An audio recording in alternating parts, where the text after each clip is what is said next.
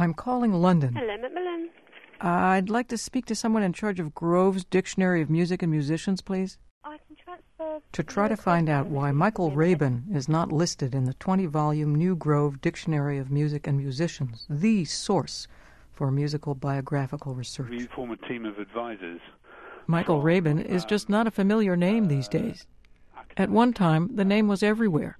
He was both a great violinist and a sensation, and his earliest recordings are now newly available on CD.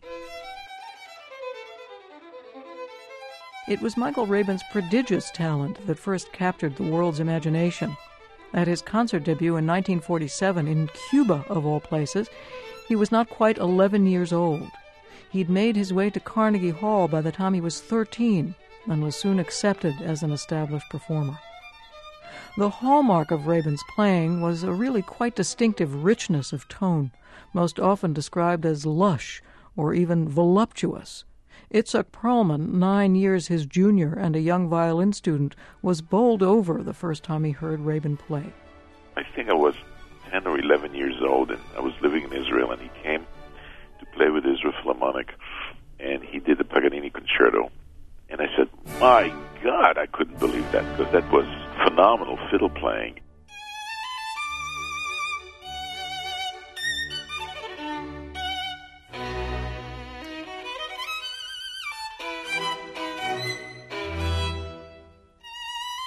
He was truly a violinist in the grand tradition.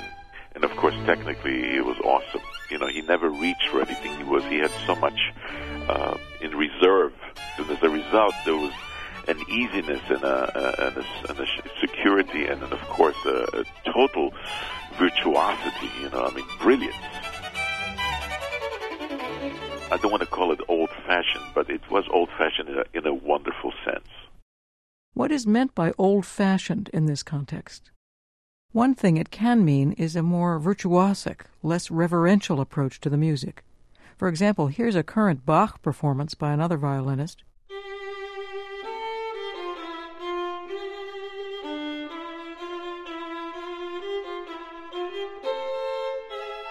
And here's Rabin's recording from 1955.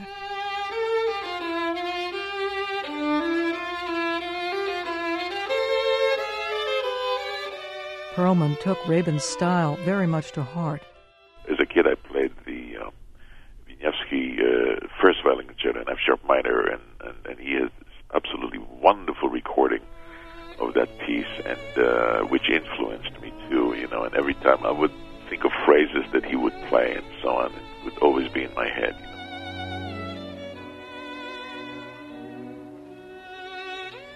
Many of Rabin's recordings have been around for some time, but it is now possible to hear exactly what it was in 1950 that some envious, struggling young violinists and an unsuspecting public heard when Michael Rabin made his debut recording at age 14. What they heard was this.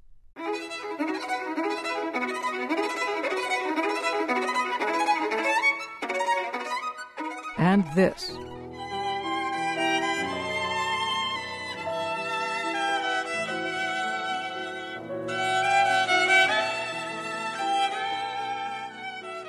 And this.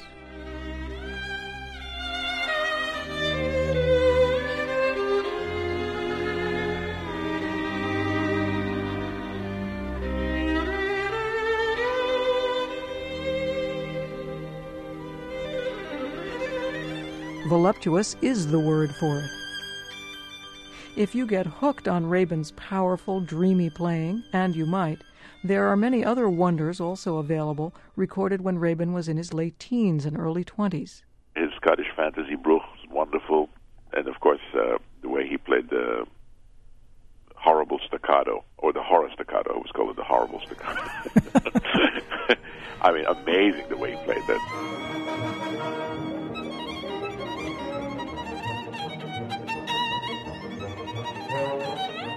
And then, of course, he has a wonderful rendition of the Massenet meditation from Thais.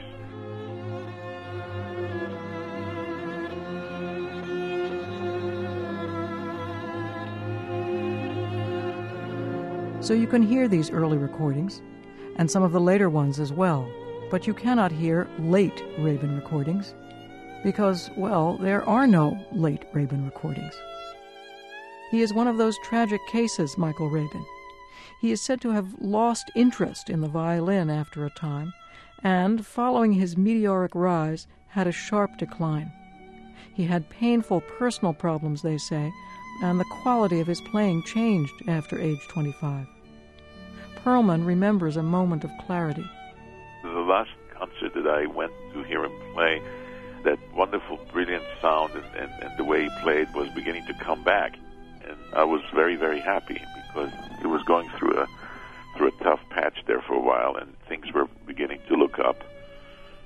And I think shortly thereafter, he unfortunately passed away. January 19th, 1972, Rabin was found dead at age 35 in his apartment in New York. The official document claimed natural causes had taken his life. Some thought he had taken his own life. His teacher and friends felt he would never have done so at this optimistic moment, and that he had died accidentally. Michael Rabin's early death, unlike the deaths of Dinu Lipaty and Jacqueline Dupre or William Capel, for example, seems not to have guaranteed him the cult status that often accompanies such tragedies. Perhaps because he had difficulties a decade before his early demise, never really settling into a mature career, his name is still unknown to many music lovers. And there is this matter of his omission from the New Grove 6th edition. Well, I'm afraid I've only been working here since 1995, so yes.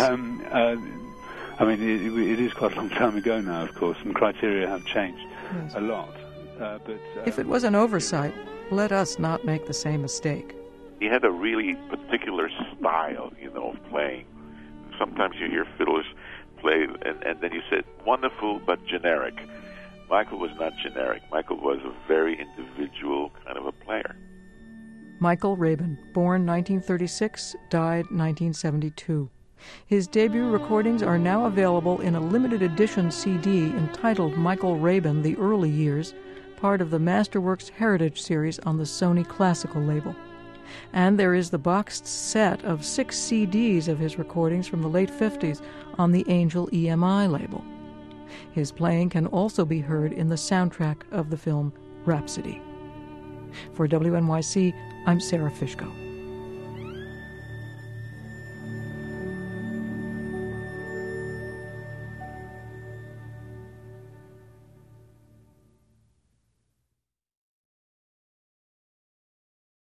On this episode of Plant Killers, we'll explore one nation's most notorious fruit and vegetable killer, bad dirt. What makes bad dirt so bad? The answer? The ingredients. But fear not, true crime enthusiasts. This story has a happy ending. New Miracle-Gro Organic Raised Bed and Garden Soil. It's made with quality organic ingredients from upcycled green waste like compost and aged bark. Unlike the other guys who can't say the same. Looks like bad dirt's murdering days are over, thanks to Miracle-Gro. Join us next time on Plant Killers.